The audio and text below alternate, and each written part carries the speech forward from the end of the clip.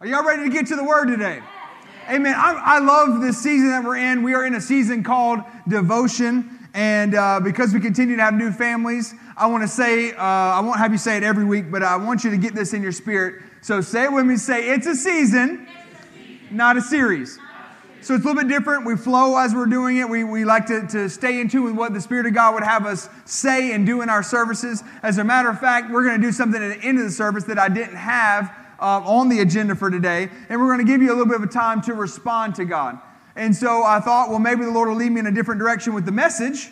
But He didn't. I really had something prepared on my heart for today, and I'm excited to share it with you. So last week, though, to recap a little bit, what are we talking about? We're talking about how to have a dedicated prayer life. We talked about the hotline to heaven, which is prayer. That when you pray, your spirit connects with His spirit. It's you talking to heaven. And we talked about all the evidence that we have from God's Word to know that when we pray to the Father in Jesus' name, He hears us. If we pray according to His will, He not only hears us, but we know it's done. Can you say amen? Amen. So that was last week. I encourage you to go back and listen to it. Pretty good message, if I might say so myself. Really good. Mostly teaching and a little bit of preaching and encouragement in there. Today I want to do more teaching. So what I've been doing is I'd written down 10 keys to prayers that get results.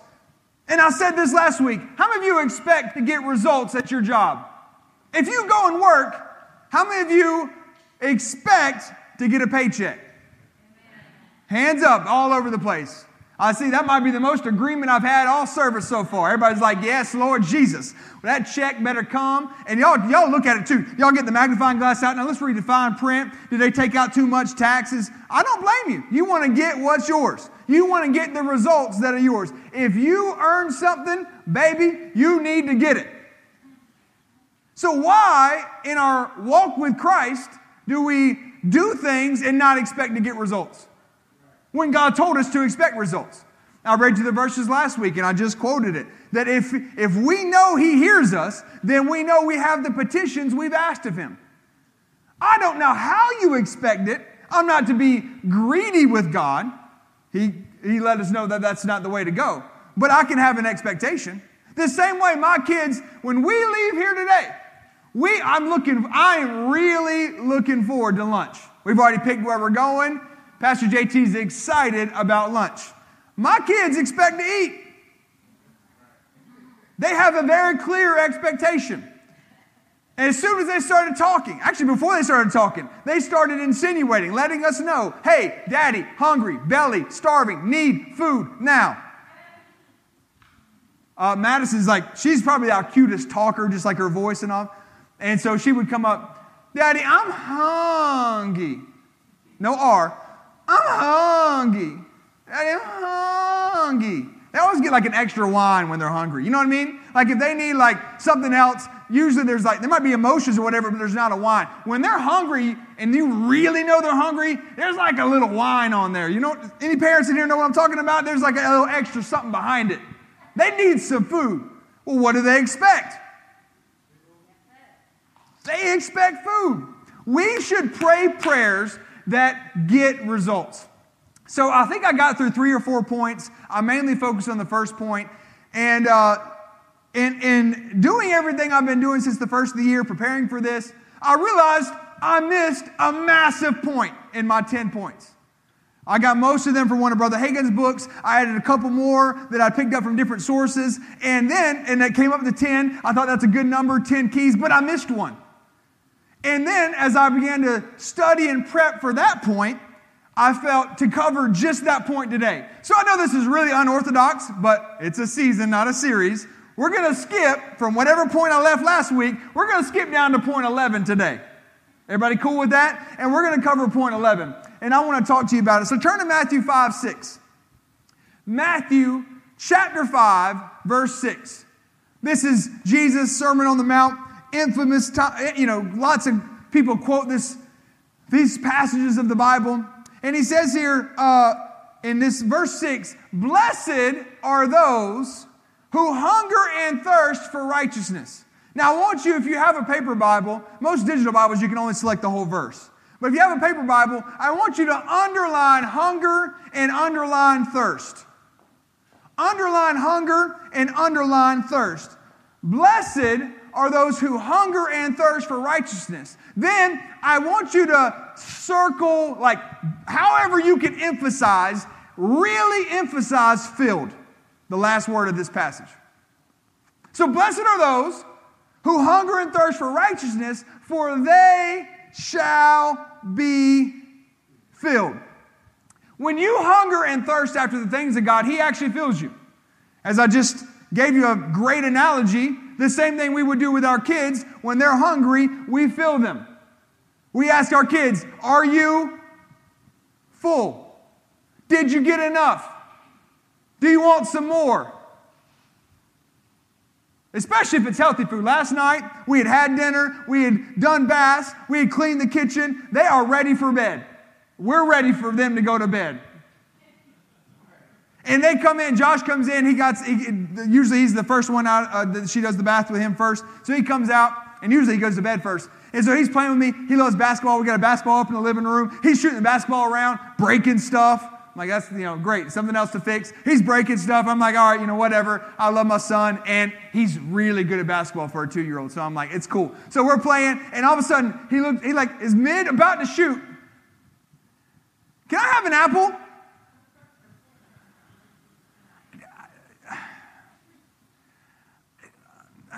Literally, this is I'm like, I want to say no. I want to say, no, it's bedtime. But number one, he's obviously hungry. Number two, it's an apple. It's not like he's asking, like, hey, can I have a Snickers bar? He asked for an apple. So I'm like, yes, son. So we go. We get an apple. He's all excited. He pulls the chair out, sits down. He's sitting there. You can take the verse down. I'm telling the story. And so he's sitting down, and he's sitting on the table. He's like bouncing. He's like, have you ever seen like those movies like where they're at the lunch table and they're like, duh, duh, duh, like he's like, I've never seen him so excited about an apple. In my life, he's excited about this apple.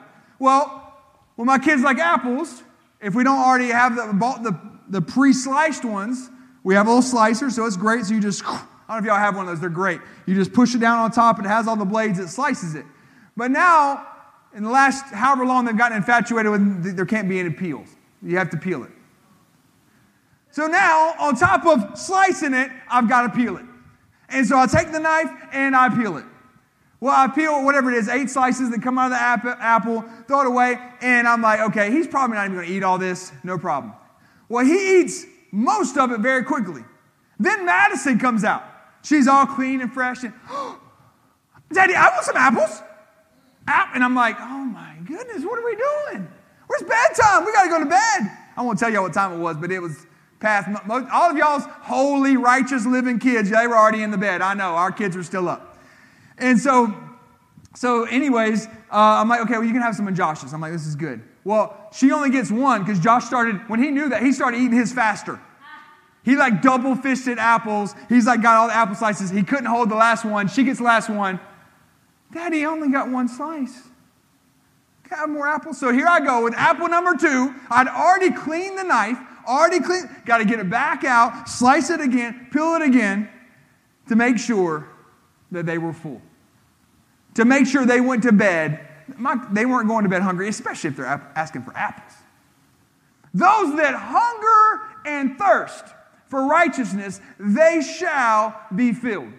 Now, I ask you to highlight hunger, right? To underline hunger. So what I want to talk to you about today is going to sound like the opposite, or like okay, well, if I'm supposed to be full, then how does this tie in? I want to talk to you about fasting and prayer. And how fasting and prayer actually help you be full by not eating. And how pivotal it must be. If you want prayers that get results, fasting and prayer has to be a regular part of your prayer life. Now, today I'm going to do some teaching. I'm going to do some real I'm going to make myself teach because there's a lot of misinformation about teaching. I also have 2 books I'd like to recommend to you. One is called A Common Sense Guide to Fasting by Brother Kenneth E. Hagin. He's gone on to be with the Lord, great man of God. And then I thought I had that one in my library, but I just have it on my iPad. I don't have a physical copy. But it's green. It's got a plate and fork and knife on the front of it. And you can get it on any digital books, or you can order it from Rhema if you Google it. Brother Hagin, Common Sense Guide to Fasting. But then there's this other one that I grabbed, A Complete Guide to Biblical Fasting. And this one has a lot of great stuff in it. And so there's a lot of misnomers about fasting. A lot of misinformation about fasting. Like if you talk to most people about fasting, they'll tell you a whole bunch of stuff that they do, and you might have picked some of that up because you didn't know anything about fasting, and you haven't actually studied it or read any books about fasting. And so you might have been fasting and doing it not in a biblical fashion. Now, we're going to talk about that, and this is not a condemning message. So if I hit on something today, and you're like, oh my gosh, I did that last week, and I thought I was fasting. This is not to make you feel bad. Listen, this is why I started with this verse. Put it up one more time. If you did whatever you did, and today I feel like I rub against that, and I tell you, well, that's not actually biblical fasting, and I kind of correct you today with the Word of God, and you feel corrected, don't feel condemned. Does everybody understand the difference? Now, this is not a condemnation message. This is not I've been fasting incorrectly. I'm not here to condemn anyone or judge anyone for how you may or may not, or you're like, well, I've never fasted. Well, then here's a good time to start. Like not necessarily today, but now you'll know how to fast, how to do it correctly, and how to add it to your life. If you did whatever you did for the Lord, even if it was incorrectly, I believe that God can work with that. That He works with the knowledge that you have. But He wants us to increase our knowledge. So you may have limited the benefits of fasting if you were doing it incorrectly, and I'll show you that. But that doesn't mean that God didn't see you striving to do something for Him. Amen? If He sees you striving to do something for Him, the Bible says this, if you draw close to me, I'll draw close to you. If you draw close to God, He's drawing close to you. So those are the two books. But I want to start with some other scriptures, and I want to set the tone for this, because one of the things you do by fasting and prayer is you get your flesh out of the way. What is your flesh? Your flesh is the source of wickedness. Look at Romans 7:18. Romans chapter 7, verse 18. For I know that in me, and then Paul explains, that is in my flesh, nothing good dwells. For to will is present with me, but how to perform what is good, I cannot find, or I do not find. Now, I'm going to read it from a different translation and go a little bit further down this chapter. Listen to Romans 7:18 in this translation. It says, and I know that nothing good lives in me, in my sinful nature, or in my flesh. Everybody say flesh. I want to do what is right, but I can't. I want to do what is good, but I don't. I don't want to do what is wrong, but I do it anyway. But if I do what I don't want to do, I am not really the one doing wrong. It is sin living in me that does it. I have discovered this principle in life. This is Paul. He's writing the Roman church. He's telling them, I have discovered this principle of life, that when I want to do what is right, I never really do what is wrong. I love God's law with all my heart, but there is another power within me that is at war with my mind. This power makes me a slave to the sin that is still within me. Oh, what a miserable person I am. Who will free me from this life that is dominated by sin and death? Thank God. The answer is Jesus Christ our Lord. Can you say amen? So you see how it is. In my mind, I really want to obey God's law, but because of my sinful nature, I am a slave to sin. Now, if you just read that, if that's all you ever read in the New Testament, you'd think you're doomed. You'd think, oh, well, what? Well, then, what's the point? What he's trying to explain is that if you take the Spirit out, all you have is the flesh, and if all you have is the flesh, you are not going to win. Your flesh is going to dominate you. Your flesh is going to want to sin. Your flesh is going to want to do what's wrong. Even if, and you notice how this is worded, he's not talking about a spirit. He said, if I will to do. Let me break it down for you. Ready? You are a spirit. That's the real you. You are a spirit. You are not a flesh. You are not a flesh. That is not who you really are. The part of you that gets made new when you get saved is your spirit. That's who you are. That's what you are. You are a spirit. So, then what is the rest of my makeup as a Christian, as a believer, as a human being? All right? Spirit, that's who you are. But you live in a body. So I am a spirit. I live in a body, my flesh. I have a soul. What's my soul? It's my mind, will, and emotions. Mind, will, and emotions. So read that again. What he's talking about is how in my mind, I want to try to do right, but I can't because my flesh is controlling my mind. There's no conversation about the Spirit until the end where he talks about what's the answer, Jesus Christ. So then, here's the great news. When Paul wrote these, there wasn't chapters and verses. If that's in your Bible and you read it, that's the end of the chapter. Again, if you were doing like a Bible study, and they're like, oh, we're going to read Romans 1 to 7, and we're going to stop there. If you are ever in a Bible study and they stop at the end of Romans 7, do not let them stop there. Read on to at least the first few verses of chapter 8. Because when Paul penned these letters, he didn't stop at chapter 7, verse 25. He wrote a whole letter. The whole book of Romans is a whole letter with a holistic thought, a holistic approach to righteous living, a holistic approach to what Jesus did for us and how, if we accept Him in our life, it can make a difference. So right after this, in your Bible, it's broken into a new chapter, but it ran right after. Like next thought. Notice what he says in verse 8, 1 and 2. So now there is no condemnation. Now there is no condemnation for those who belong to Christ Jesus, and because you belong to Him, the power of the life-giving Spirit has freed you from the power of sin that leads to death. Everybody shout it out, say, I'm free. I'm free. Come on, say it again, say, I'm free. I'm free. You are not bound by that sin. You do not have to let that sinful nature control every part of you and say, oh, well, I feel exactly like Paul. I can't do anything. Every time I want to do, I just sin. People come and say that all the time. And if you'll learn these avenues that we're trying to teach you, especially fasting, it'll help you control your flesh nature. It'll help you control it like you've never controlled it before. Because I'm a spirit. I live in a body. I have a soul. Everybody say 3 parts. Hold up 3. Hold up 3 so you get it real clear. Hold up 3. Everybody do it. Hold up 3. 3 parts. Now touch the first one. Say spirit. Say body. Say soul. 3 parts, okay? So let me just do some quick math. If you take the spirit out, take the spirit out for a second. Just hold that finger down. I really struggled with that way too hard. I couldn't figure out which finger I wanted to take down. Well, see, what happened is I pointed the spirit here, but if I put that one down, that's just weird. So,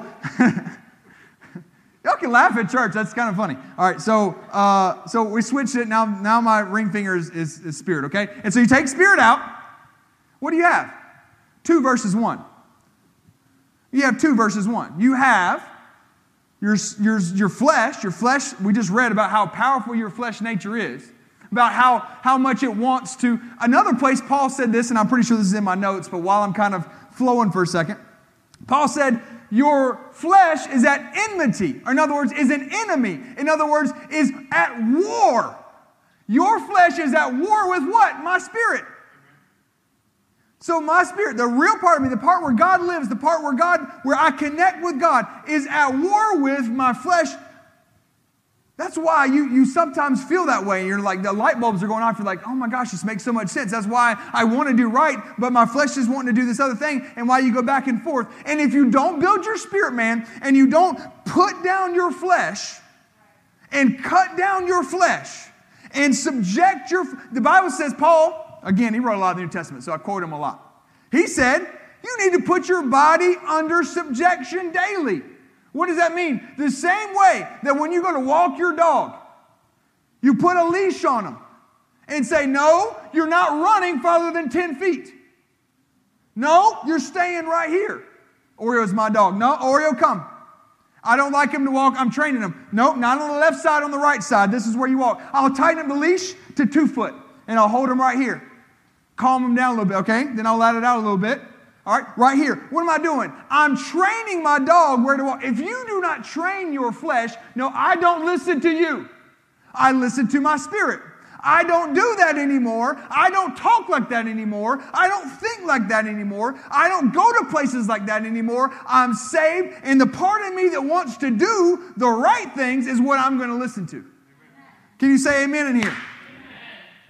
So, everybody say, I'm free from that. You are no longer. No, I love it. Listen, I'm telling y'all, you can't stop at the end of chapter 7. You got to go into chapter 8. He says, the life-giving Spirit has freed you. Say it again. Say, I'm free from that. Paul continues in Galatians chapter 5, 16 and 17. I say then, walk in the Spirit, and you shall not fulfill what? The lust of the flesh.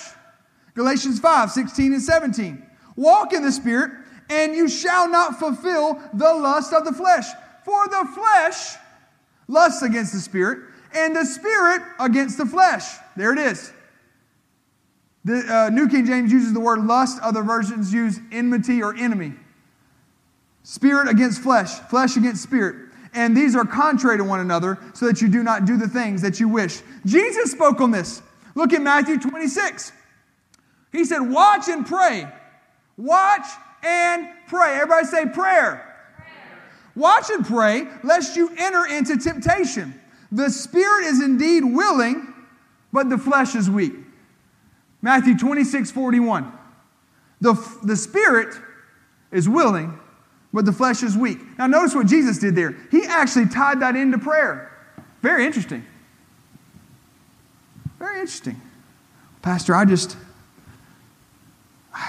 got saved and things were going right and everything was heading the right direction, and I read my Bible really good for that first week, but I had to miss church the next week because my sister had a thing, and then I tried the next week, but I only read the Bible 3 days that week. I didn't really pray much, and then I couldn't come Wednesday night because this happened, and then the next Sunday I slept in. I was really tired. I'd had a long week. I couldn't sleep, so I haven't really had much word because I didn't really read the Bible at all the third week because you're not feeding your spirit. I mean, many of us feed our bodies 3 hot meals a day and feed our spirits 1 cold snack every 3 to 4 weeks.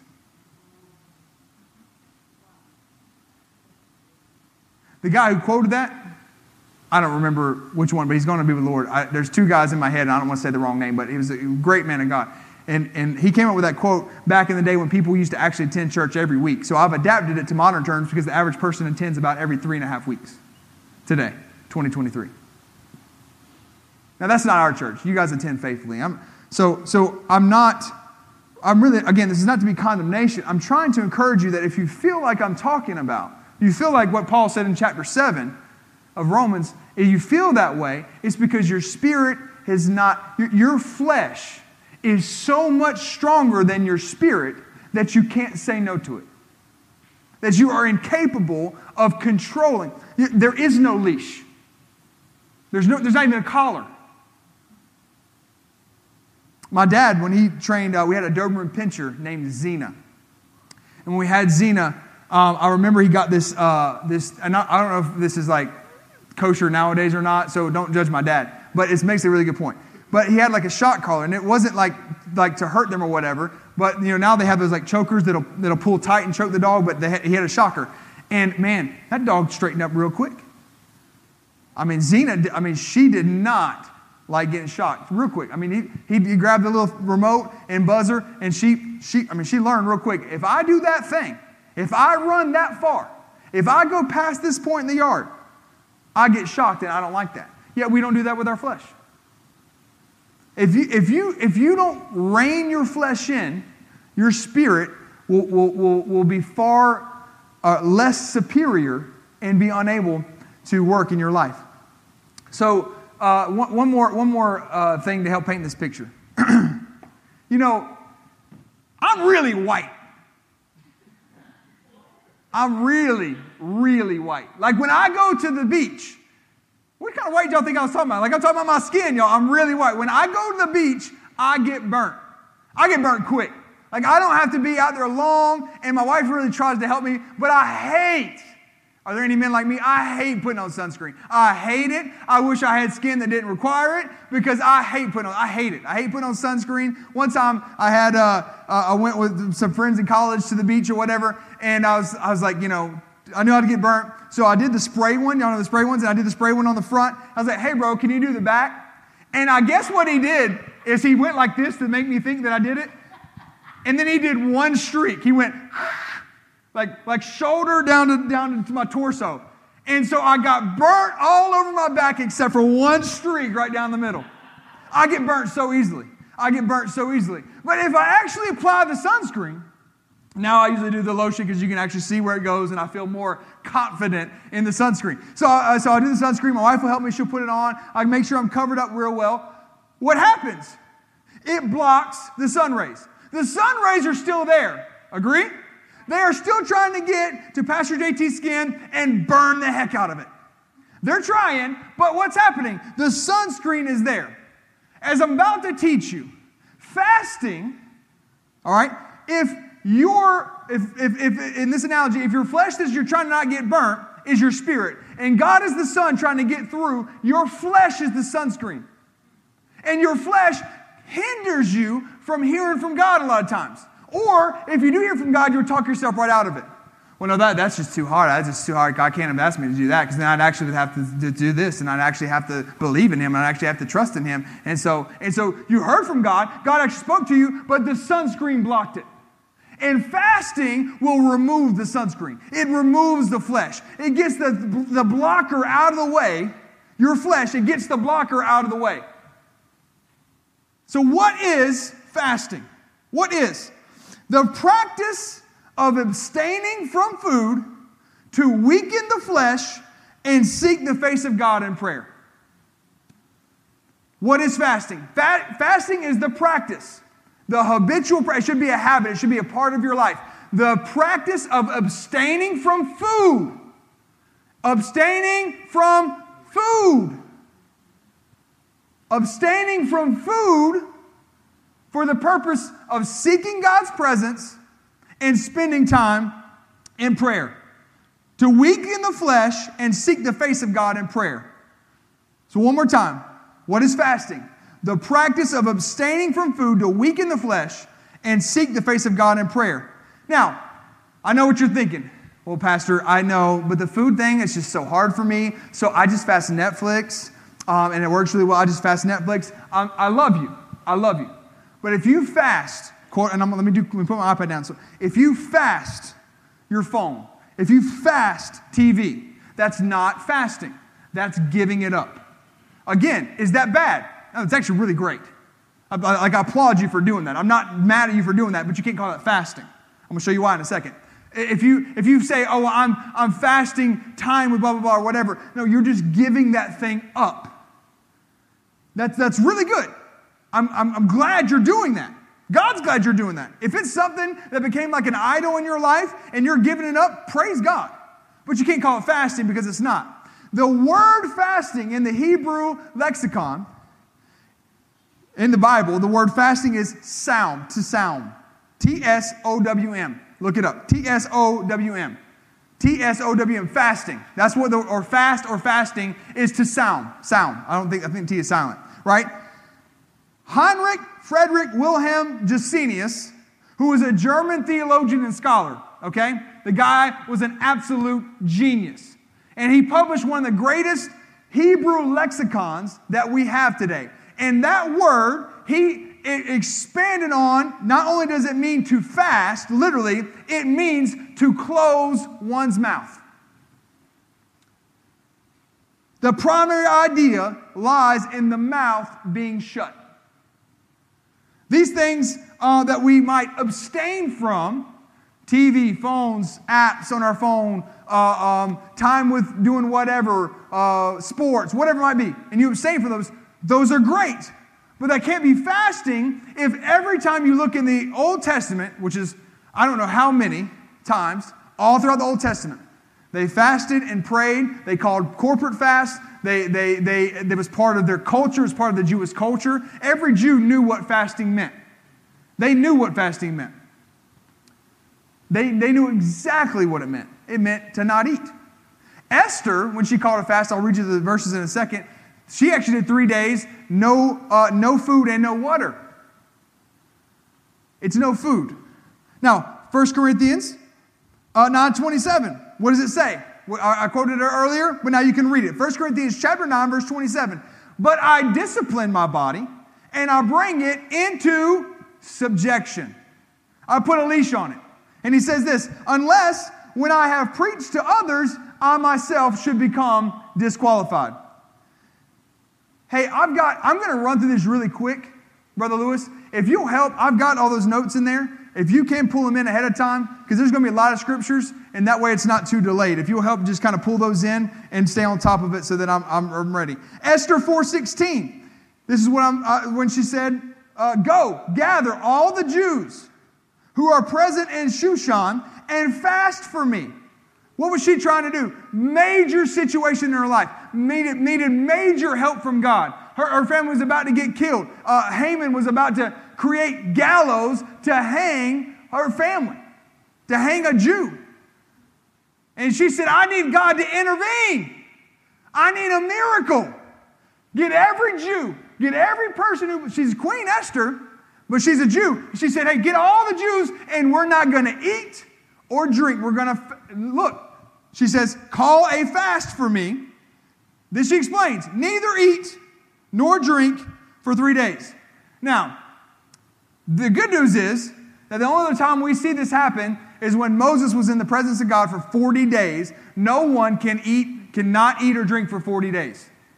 So if you're wondering, is Pastor telling me not to eat or drink? No. When I fast, no food, I do liquids. I do water. I'll do coffee with no calorie stuff, like I usually do no calorie sweetener or whatever. My wife, if she's not going to have creamer, she just doesn't do coffee. So you might be like her, but we do that. Broth, something no calorie. You're not taking in calories. You're not fasting food and then going to Starbucks 3 times a day and getting, the 700 calorie latte. You could take in enough more calories than you probably normally eat with some of those lattes, man. They're insane. We're not doing that, but we're doing liquids. We're doing liquids. That's how I fast. I abstain from food. Total no food. I'm not going to eat. I'm not going to take in any calories. I'm not going to eat. What does it do? What does fasting do? It crucifies the flesh. I would write these down. What does fasting do? And I'm going to get to why you should fast in a second and where it's commanded and why we know we should fast. But I want to set the table for you. What does it do? It crucifies the flesh. It humbles you. It humbles you. It says, my flesh is too strong. I'm going to weaken my flesh. I'm going to crucify my flesh. And I'm going to make sure that God knows and I know that the real me is in charge. So I'm humbling my flesh. I'm humbling myself. What else does it do? Actually, you know what? I'll discuss more below because I expand on them below. All right, one more point before I get into some of the deeper stuff. I'm moving on with the scripture, so ready? Everybody write this down. Write down fasting and then write real big and real big, underline it, circle. Fasting and prayer. Fasting, and this is what we're talking about, prayer that gets results. How do I have a devotion in my life, a devotion to God, a devotion to the things of God that warrant results? That when I pray, I get results. We have a family in the church, and they tell me all the time, well, we had so-and-so, they called, like people that aren't in this church, people that aren't even related to them, like friends of theirs, and they'll call this couple in our church and ask them to pray. Because they get results. Hey, will you pray for them? And they'll tell me the testimony. Yes, we prayed for them. They had this happen, and they didn't have enough money. And then all of a sudden, God gave them money, and they had enough money, and the situation worked out. Prayers that get results. So everything we're talking about this whole season is true. But if when you go to pray, all you hear is your flesh, and you're not hearing your spirit, and the sunscreen's blocking God trying to reach you, you got to remove the sunscreen. And fasting crucifies the flesh, but you do it with prayer. If you're not praying when you're fasting, there's no point. You're just starving yourself.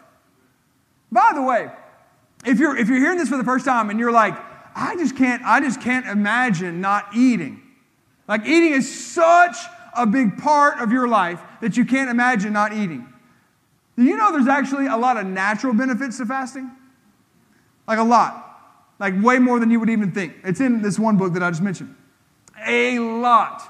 Most modern diets and workout routines have what's called intermittent fasting, where they'll say you can only eat during this window, and they'll have you fast for like 16 hours a day or whatever. Why? It resets your digestive system. It recreates stem cells in your body. It flushes out toxins. Like the scientific research for fasting is off the charts. Now, let me just ask you a question.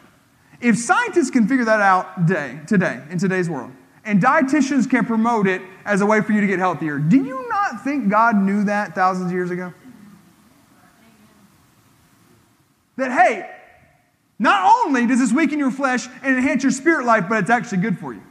Just a little bonus point there. Just a little extra. But what are we going to do? We're not fasting to lose weight. We're not fasting for natural benefits. If we're fasting for, again, if you're on a diet, like the one I'm on now, it does have that. It has intermittent fasting. But when I'm doing that, I'm not doing that for fasting. I'm doing it to spend more time with God. Instead of eating, here's the point. Ready?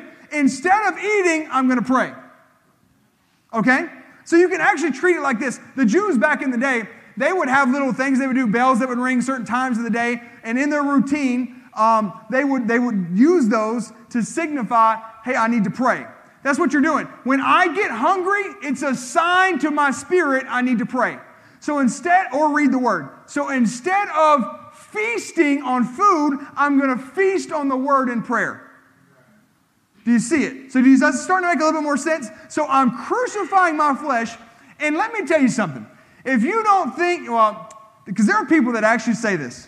And again, I'm not trying to condemn anyone. You might believe this. But I wholeheartedly disagree. If you think, I can control my flesh without fasting, just do it for a day.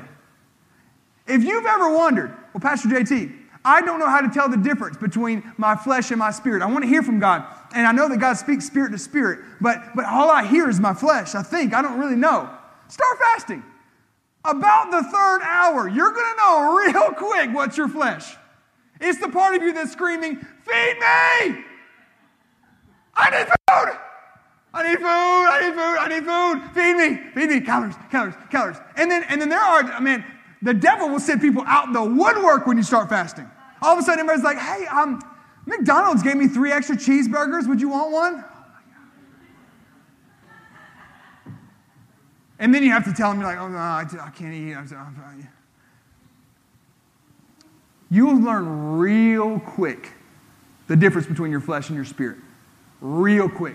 Because your flesh is screaming, hey, I need food. And it's screaming. At the beginning, you know what's interesting? If you do, and we'll talk about how long you should fast in a second, but if you do like 3 days, the first day, the first 24 hours, you can barely pray. Like your flesh is like, oh my gosh, I need to eat. By the second day, it's like, hey, how you doing? Hey, listen, if you don't mind, can we just get a bagel maybe? Or like an apple? And then by the third day, it's like, listen, man, if you could just put a little creamer in their coffee. Like your flesh gets quiet the more you do it because you're like, I'm showing you who's boss. You will not rule my life. My fleshly desires, not going to rule this life. And you learn that through fasting. So let me get to it. What are we going to do? We're going to fast and pray. Fast and pray. Fasting itself does not build your spirit. Let me be clear. Fasting by itself does not build your spirit. What does it do? It lowers your flesh. It crucifies your flesh. It gets it out of the way. So what is it? It's fasting coupled with prayer. It's fasting and prayer that builds your spirit and opens your spiritual life to supernatural increase. Can you say amen? Ted Shoswell Jr., he's a good friend of mine. And great guy, great evangelist. And so he wrote this in that book. He said, think of fasting as a prayer supplement It's a spiritual discipline that assists you in times of prayer. So what are we talking about this whole season? Devotion. I can't think of a more devoted way to prove to yourself and to God, I'm devoted to you, that I'm not going to eat. The thing I do 3 times a day, sometimes extra, thing I love to do, you spend time doing it. Listen, I can tell you it's hard. But the results of it are fascinating. And the ability to hear from God on a fast is expedited. I'll show it to you in a minute. If you find yourself fasting and not praying, then you need to do one of 2 things. You need to press in harder. You need to, okay, I got to make more time to pray, whatever. Press in harder, or just eat and try again another time. I mean, really. Because see, for me, I'll just say this. Like the first day, I can make myself busy. I can keep myself busy. And I can do a bunch of busy work to make myself not think about eating. But that's just, I might as well eat. I might as well just eat. The point is that I'm not going to eat, and I'm going to spend time in the Word. I'm going to spend time in prayer. I'm going to feast on the Word, and I'm going to let prayer, and you know what's amazing? This is the God's honest truth. I guess I can't speak for everybody's body, but for me, the hunger subsides when I fill myself with the Word.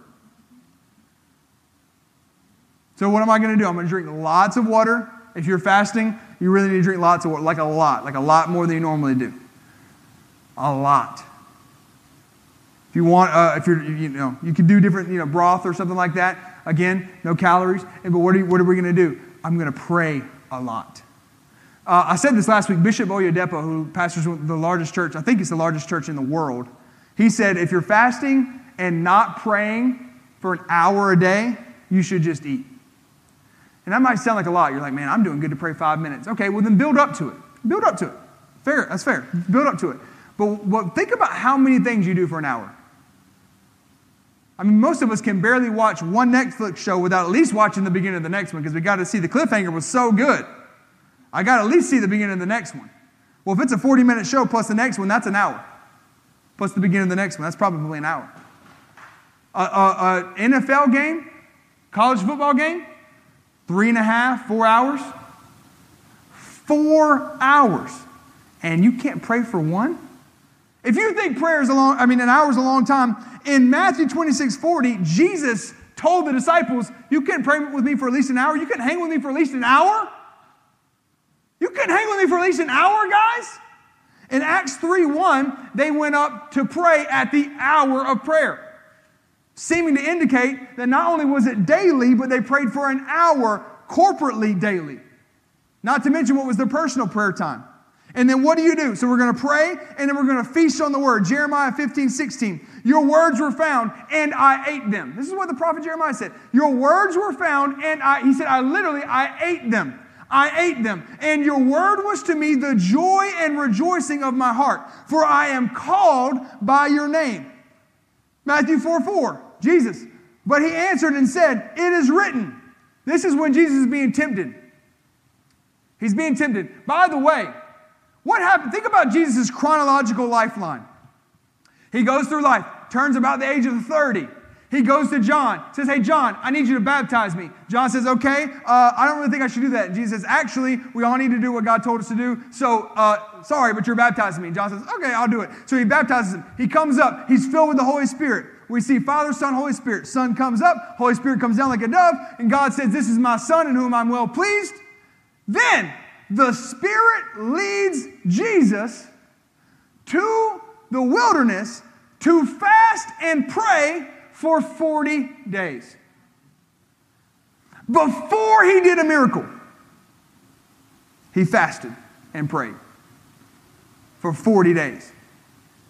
Now, don't be alarmed. I'm not going to leave here and say, we're all fasting for 40 days. I'm not doing it. As a matter of fact, I'm not going to declare any certain amount that we need to fast. I'll tell you about that in a second. But what do we know? He modeled fasting. If it wasn't optional for him, it shouldn't be optional for us. If it was not optional for Jesus, it shouldn't be optional for us. Jesus said that we should fast. Matthew 9:15. So this is a bit answering the question, why do we fast? Why do we fast? Like, am I commanded to fast? Am I instructed to fast? Because some people will argue that they don't want to abstain from food so bad, they'll argue so much against this that they missed the most obvious of answers. Matthew chapter 9, 15. The Pharisees came and they asked Jesus, hey, what's the deal? Nobody else, your disciples aren't fasting. And Jesus said this, can the friends of a bridegroom mourn as long as the bridegroom is with them? But the days will come when the bridegroom will taken away from them, and then they will fast. So what happens? He's saying after I die, he's the bridegroom. He's talking about himself. The church is the bride. We are the bride as a church. That's what the Bible explains. He's the bridegroom. He's saying, I'm here on earth. They're not to fast right now. But when I leave, they will fast. They will fast. We see in early church history, that they actually fasted twice a week. 1 whole day a week. 2 whole days a week. One day, and they ate the next day. I think it was Tuesday and Thursday. And they picked those days because the Pharisees and Sadducees fasted on like Monday and Friday or something like that, so they didn't want to fast on the same days as them. But they fasted 2 days a week. Brother Hagin, who I mentioned, he said it never took him more than 3 days of fasting and prayer to get an answer. And then he also said from the pulpit that during his times of being a traveling evangelist, he also fasted 1 whole day, twice a week. So 2 full days a week. And if you study his life, many of you might not know who he is, but I mean, the amount of wisdom, insight, and revelation from God this man received and the powerful ministry he had, I know it's because he had a devoted, that's what we're talking about, devotion. Now, it's not just fasting, but he had a devoted prayer life that included fasting and prayer. All right, so what is the reward for fasting? Matthew 6:6 says this, but you, when you pray, go into your room, and when you have shut your door, pray to your Father who is in the secret place, and your Father who sees you in secret will reward you openly. Verse 17, if you jump down, it says, but when you fast, anoint your head and wash your face, so that you do not appear to men to be fasting, but to your Father who is in secret place, and your Father who sees in secret will reward you openly. Everybody say there's a reward for fasting. Okay, I'm going to answer some quick questions, and then we're going to break this down. Ready? How long? All right, I'm going to help you out. How long should I fast, Pastor? Okay, I get it. I haven't been doing it. I want to fast. How long should I fast? Here's some great news. There is no biblical declaration, definition, or command for a certain length of time we should fast. We're just instructed to fast. Again, Jesus said they will fast. And we're also exemplified throughout the Old Testament of many people that did fast. Fair enough? So you don't have to feel like, well, there are people right now fasting 21 days, and I can't do that. I can't fast 21 days. Okay, don't. But are you fasting at all? Or are you just using it as an excuse, I can't do 21 days, so well, could you do 1 day a week for a year? That's 12 days a year. Could you do 3 days a month? Right? Because you do a 3-day fast. You know, if you did that, times 12, that's 36 days. That's a tithe of your year. Just a thought. It's 10% of your year. You could literally fast a meal. I don't know if that's that effective at crucifying your flesh until you get to 24 hours, just telling you the truth. But I don't think there's anything wrong with that. That's fasting. You're abstaining from food. Instead of spending an hour eating, I'm going to go spend an hour praying. And I'm going to take my lunch break, and I'm going to go pray. It's fasting. It's fasting and prayer. You could do a day. Again, I showed you Esther 4:16. She did 3 days. In 1 Samuel 31:13, they did 7 days. We also see biblical examples of 21 days, and we see biblical examples of 40 days. But check this out. In Judges 20:26, let's say you wanted to do an extended fast, but you're like, I have medicine I have to take. I have to take medicine or whatever, or I have a very strenuous activity, right? I have a lot of work I have to do. They fasted from morning till night. So modern day, a lot of times what we call that is a 6 to 6 fast. It's in the Bible. It's not a Muslim fast. It actually was long before the Muslims fasted 6 to 6. It's 6 to 6. You can do that. Trust me. If you don't, because all you're going to have time for is basically one meal at night. Maybe a bite of breakfast before 6 a.m. if you get up that early, right? If you do 6 a.m. to 6 p.m., you're going to sleep 6, 7, 8 hours, So the majority of the day, you're going to fast. Some people do such strenuous work, you need calories. You need a meal. But it's biblical to do a 6 to 6 fast, okay? What are we going to do? We're going to fast. Everybody say it one more time. Say fast and pray. Okay. All right, next question. Should I tell anyone I'm fasting? Well, I just read you Matthew 6:16.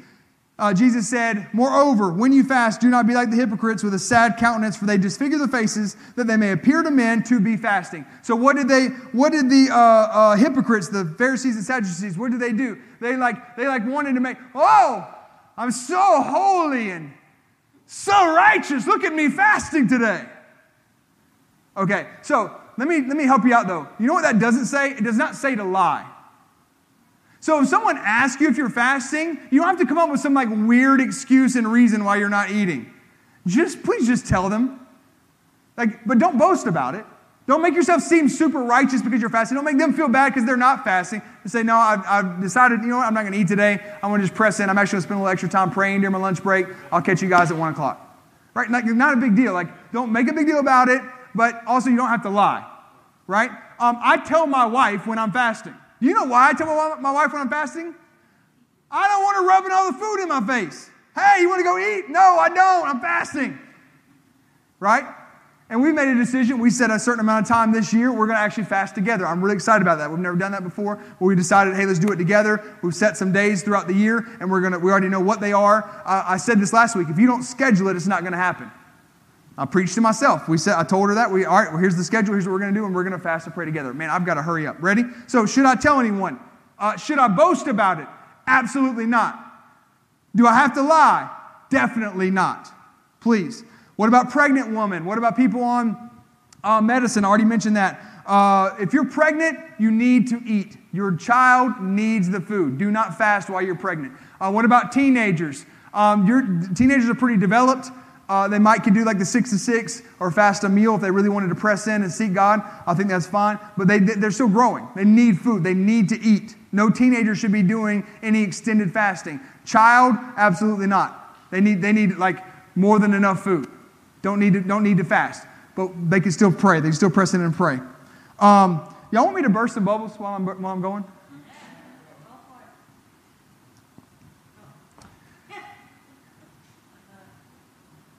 The Daniel fast is not a fast. Boom! I know everybody was like, oh, I'm so excited because I do the Daniel fast. No, actually, you do the Daniel diet. Now, again, is the Daniel diet, Daniel fast, is it in the Bible? Yes.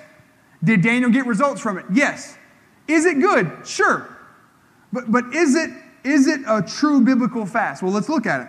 What is it? It's typically over 21 days. If you don't know, here's what the Daniel fast typically is. It's typically over 21 days. It's whole grains, fruits, vegetables. You can only eat those stuff. Typically no animal products, no processed food, no sweeteners, caffeine, alcohol, oils, products made with flour, which many of those weren't even available in Daniel's day anyways. Just saying. This comes out of the book of Daniel, chapter 1 and chapter 10. Okay? That's where most people get it. All right? In chapter 1 and chapter 10, it does not say the word fast. In chapter 9, however, in Daniel 9:3, it says that he went on a fast. He actually is fasting. No mention of what foods he ate. It's not a diet. Then I set my face toward. What is he doing? He set his face. It's a dedicated, I'm praying, I'm seeking the Lord. I'm making my request by prayer, supplications with fasting. And then sackcloth and ashes was another ritualistic thing that they would do, that the Jews would do. So, in chapter 9, an actual fast. In chapters 1 and 10, it's a diet. He's eating. Now, let me just ask you a couple practical questions. Do we ever see any other man of God, prophet, king, priest, Jesus' disciples, New Testament church, did any of them do the Daniel fast and call it a fast? No. So again, you might have done this. You might have just came off the Daniel fast and feel like you just dominated the world because you did it. And you pressed. Listen, if you pressed into God, that is fantastic. It's genuinely, I'm super excited for you because I'm sure God's word says it. If you press towards me, I press towards you. If you draw close to me, I draw close to you. So that's great. I'm not hating on anybody trying to get close to God and all they knew was the Daniel fast and they did it. But let me just think about this. Most people on the Daniel fast actually get more infatuated with food than they did before. They do. They do. I saw a church, very famous church, very large church. They're currently doing the Daniel fast several times on their social media channels. Now I follow them for creative content. I never ever see them post about food, and they're posting recipes, showing their blenders and showing everything getting blended together and all the stuff they can eat. Like, that's not. If you want to crucify your flesh, you don't eat. Now, I mean, again, people get a lot of great results from Daniel fast as far as like their bodies and stuff. If you want to do the diet, that's great. I'm not hating, please hear me. I'm not hating on it. I'm not condemning anybody. I'm just saying it's not a fast. In summation, is it good to follow that? Sure. Is it biblical fasting? No, it probably should be called the Daniel diet. Go back to Matthew 5:6 for me. You guys can come on up. So what have we concluded here? What have we concluded? Those that hunger and thirst for righteousness shall be filled. When you put your flesh under, and again, I hope I help people today, because of all the things that you can do to put your spirit in position to hear from God, fasting and prayer is going to do it. Stand up on your feet, and I'm going to read this while you're standing up.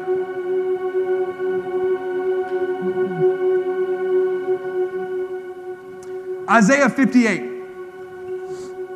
This is what many people will call God's chosen fast. Because they weren't fasting, they weren't doing it right. They were fasting, but they were kind of like what the Pharisees and Sadducees were doing. They were not doing it right. And so God corrects them in Isaiah 58. And he says, is this not the fast that I have chosen? To loose the bonds of wickedness, to undo. Look at what happens. Loose the bonds of wickedness, to undo heavy burdens, to let the oppressed go free, and that you break every yoke. And then look at verse 8. Then your light shall break forth like the morning. Your healing shall spring forth speedily. These are benefits. These are supernatural benefits of fasting and prayer. And your righteousness shall go before you. The glory of the Lord shall be your rear guard. Then you shall call, and the Lord will answer. You shall cry, and he will say, here I am.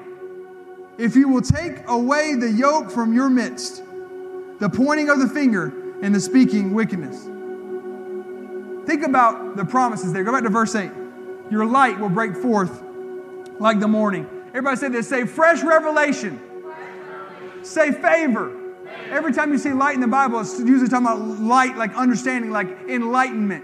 Your light shall break forth like the morning. Then he goes on to say, in verse 8, your healing shall spring forth speedily. Everybody say expedited healing. Now, healing is the children's bread. Healing, we don't have to do anything special to get healing. But when you fast and pray, he tells us that it shall come quickly. It shall come speedily. Everybody say obstacles removed.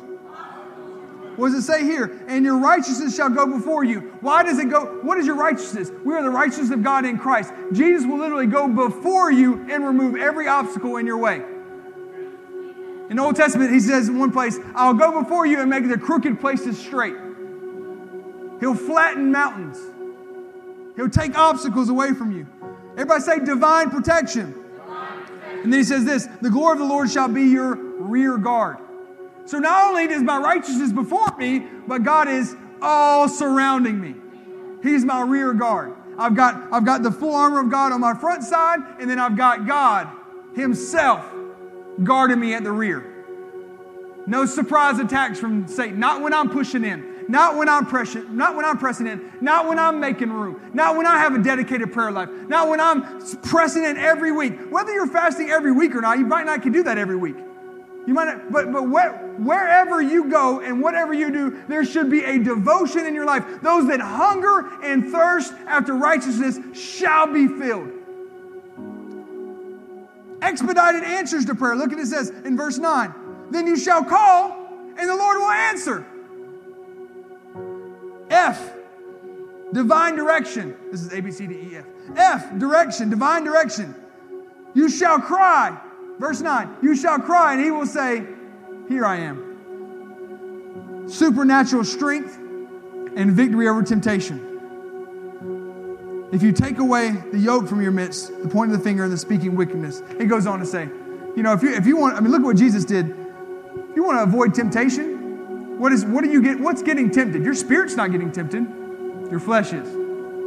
They're going to sing this song. It's only 5 or 6 minutes, and then we're done, okay? So I know I went a little over, but this is probably the best teaching I've done in a long time. And I know you got something out of it. I know it helped people today. But I felt to do this. I told you at the beginning I felt to do it, so everybody bear with me for 5 more minutes. They're going to sing this song, and they're going to bring the lights down, and I want to give you an opportunity right now to respond to God. I'm not talking about just an altar call. We'll do that. But I'm talking about devoting your life to God. Coming to the altar. We're going to open the altar right now. And you're going to come to God and say, and we can make, this is not the most giant of altars. If we need to make multiple rows, it's fine. If somebody beats you to the spot, all the spots are filled, just stack behind them. But I want you to God, I have not devoted my prayer life enough to you. I have not made a dedication to you like I should have.